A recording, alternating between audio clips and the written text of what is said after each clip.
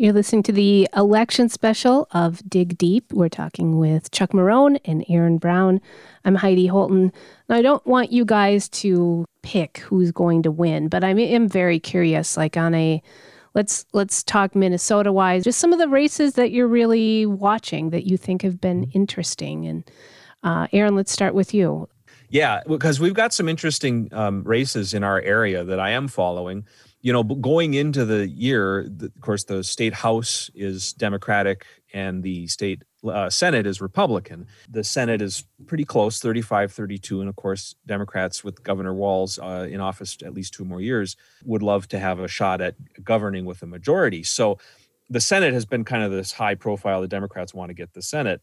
And they've got some good races in the suburbs where they have a real good chance, but they also have, some challenges in greater Minnesota, as we've discussed. So going in, the big one was the one where our transmitters are located for Northern Community Radio, Senate District 5, which is Bemidji, Grand Rapids, the very far western Iron Range, and then Cass County and some of the Lakes counties, down in Lakes country between Bemidji and Grand Rapids. And that was incumbent Senator Justin Eichhorn, the Republican, who kind of nipped out that close win in 2016, kind of unexpected, very unexpected, actually. And so Rita Albright, mayor of Bemidji, challenges him, and that was supposed to be one of the big marquee races. To tell you the truth, I still think I would have called it a toss-up at the start of the process, just based on the voter, how well Trump, I think, is doing in that district. He's above water, which means I can't imagine a lot of Trump voters going down and voting for some Democrats down below on the ballot. I just don't see a lot of that going on. So if we see Rita Albright do well enough, if she wins, for instance, that's a sign of a clear abandonment of Trump by probably some of the voters Chuck and I were just talking about. Not all of them, but if enough of them say, I'd like to do something different. And there is one, I always thought that race would become more localized because Senator Eichhorn is from the Grand Rapids side of the district and Mayor Albright is from the Bemidji side of the district. And I know over on the Bemidji side, he never comes around here and he doesn't really pay attention to this side of the district. Maybe you'd see some local issues take in there. I don't see a lot of that actually taking root. I think mostly it's been just indexed as a standard political race. So if Albright comes out ahead, that is a clear sign there is a wave that happened. But I think another one to watch is in the state house. I've been doing all of these interviews for the range is turning red, and is it going to make Minnesota go red? And all these repetitive over and over and over again stories. You've seen them. The Star Tribune has done 3 of them in the last 2 weeks that are all pretty much the same story. They just have different people write the same story. So if we want to study that phenomenon, I think you want to look at District 6A, which is Julie Sandstead, the incumbent DFLer in Hibbing, running against Rob Farnsworth, the Republican. It's a straight one-on-one race.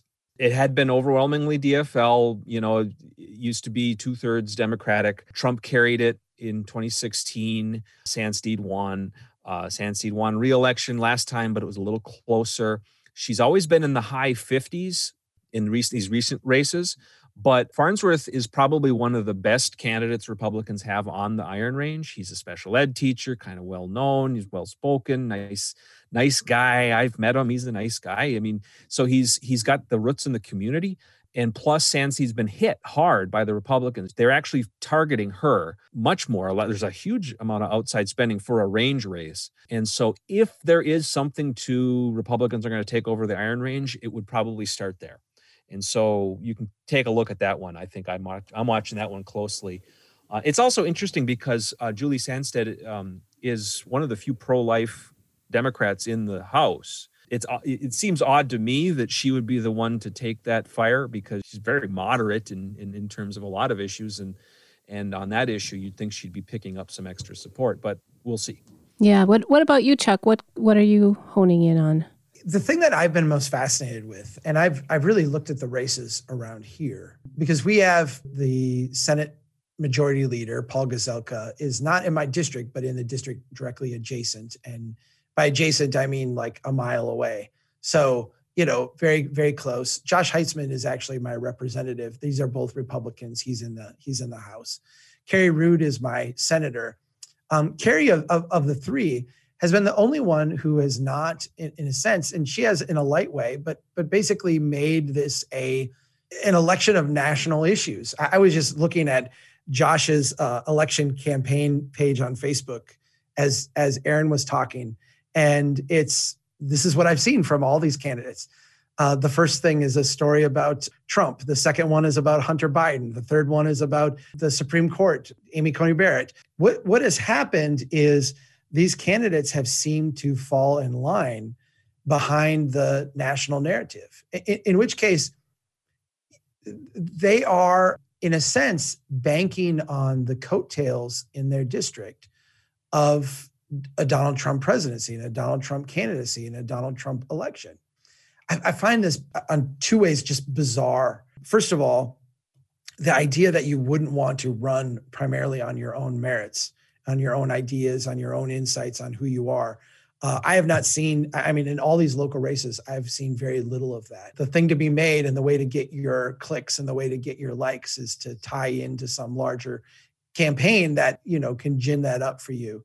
I think the other thing that is disturbing about this is that it does rob us of a dialogue here at the local level of what this district is, what we actually want, how my district in Brainerd and the surrounding area is actually different than the district that Paul Gazelka's in, which has, Nisswa and Baxter and a bunch of other areas that are very different than Brainerd.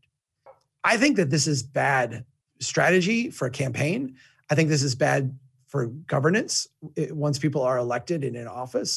If you ran on getting people elected to the Supreme Court campaign platform, and you wind up in the Minnesota House, what mandate do you have to govern? Like, what are your governing principles to do?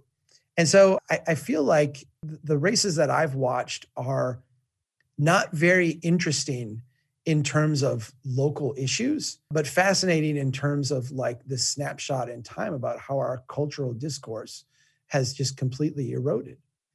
I've put a lot of time and effort into our school board races. We have a number of incumbents who are very respectable people in the community, who have done a lot of like decent things in the community, are good people who I like personally, but who I really dislike the policies that they have enacted and the things that they've done. And I spent a lot of time trying to get to know these candidates that are running against them in a personal way to see, could I support any of them? Are any of them worthy of my vote? Are any of them thoughtful people who could do this? I watched all the candidate forums. I read all their websites. I sent them emails. I talked to them. And I actually did. I voted for no incumbents, and I voted for two who would be new school board members. I feel like school board is like the last vestige, and city council maybe to a smaller degree is like the last vestige of actually like local politics, where the local conversation and what is actually a local issue matters. And even there, it's just barely, because you can hardly have those conversations without team mask or anti-mask coming to the fore again. One of the races that have been surprising to me the most, and what people have listened to the most, by far the biggest hits on our website have been for the judge races in the Judicial District 9, as well as the Supreme Court races, because I've interviewed both of those. And we've never had this many hits on any stories. We're getting a lot of feedback from people because it's hard to find information on a judge race, or what does it even mean that they're nonpartisan, and people are very confused. So it's heartened me that people are looking for that information, whatever way they're going to vote. Let me dampen your idealism a tiny bit. Yeah. Because I do think it's good. It is good. But what you're seeing is that judges, you do not have a party proxy that can help you decide that for you. And so I can look at one of the difficult things about school board is that there's no party affiliation. So I actually have to look at candidates and think for myself and discern. The same with judges in all these other races. And this is why I think, the Stauber, Nystrom race is actually interesting from our district perspective, from our listening area perspective, because there seems to be less looking at the candidates and more just looking at the party and then drawing all the inferences you need from what that designation is. Well, I think we are almost out of time, but I want to give you each also if you want to give advice to people, whether it's about paying attention to polls or how you kind of approach that election night and go into this kind of stuff. Let's give some thoughts to people listening right now. Well, this is the first year where I've thought about not live blogging on my blog because I don't know what the hell I'd say. Other than, here's some numbers, because I usually have people who would feed me numbers off the ticker tape that comes out of the ballot boxes in certain key precincts. Those numbers are going to be skewed because the absentees won't be in there. So it doesn't really tell me anything. So I don't want that, which means I'm just basically waiting for the Secretary of State to update their website. Minnesota Secretary of State, as far as a national media, I kind of wonder if it would be better to not watch as much of the cable news, whether your affliction is MSNBC or Fox News or CNN or whatever your partisan lean is and why you watch what you watch. I don't think there will be anything good happening there. I'm sad about not being able to go vote in person. I feel like that's an important part of being in a representative democracy, and it's an important civic duty that I've liked and I've really valued. I will say, I did cast my ballot about 3 weeks ago, and I held off and I held off and I held off, and I finally did it. And when I did it, I actually did it as a way to say, I don't have to pay attention to this stuff anymore. I can actually shut this off because I've done my duty and I'm done. I was informed. I took the time to fill it out well. I sent it in, and now I am done. And I'm actually, for the first year ever that I can remember, planning to, on election day, come home, have a nice dinner, start a fire, read a book, and go to bed. And I'm going to let the craziness kind of go by the wayside and not take part in that carnival, just because I don't want to endorse it any more than just my existence as an American already does. Wow. I think that's the advice right there. I know. I like Chuck's approach. I'm thinking of watching a movie or something different that night. I don't know if I'll actually have the fortitude to actually pull that off. I might be very distracted, but it's a good time to, let the madness pass, rely on real numbers, less speculation, hold your horses. I think the networks are going to try to keep from calling things too early. They'll speculate up the wazoo, but they won't be turning the map red or blue until they really know. And that's for the best. Well, I said that was my last question, but I'm curious. So, Aaron, you're raising 3 boys. Chuck, you're raising 2 girls. Are they talking about this election to you guys? What are you hearing from them? Yeah. My boys, because Dad has always been on the phone talking politics with people and writing and being on the news for very boring topics like politics, they aren't really tight with politics. We've tried to we don't implement political ideology in our raising of the boys. We really try to just stick to values. So the boys watch and they see what people do and they apply, their values to what they see. That's what they talk about, is when they see something on TV or an ad that just seems out of hand, or something that seems unfair. They notice things like that, and then they'd much rather change the channel or play video games. So that's how my boys handle it. I have found fascinating how TikTok and the different more younger focused social media apps have influenced their thinking and their perception of not necessarily candidates as much as issues. I mean, certainly candidates at the presidential level, but issues as they go down ballot.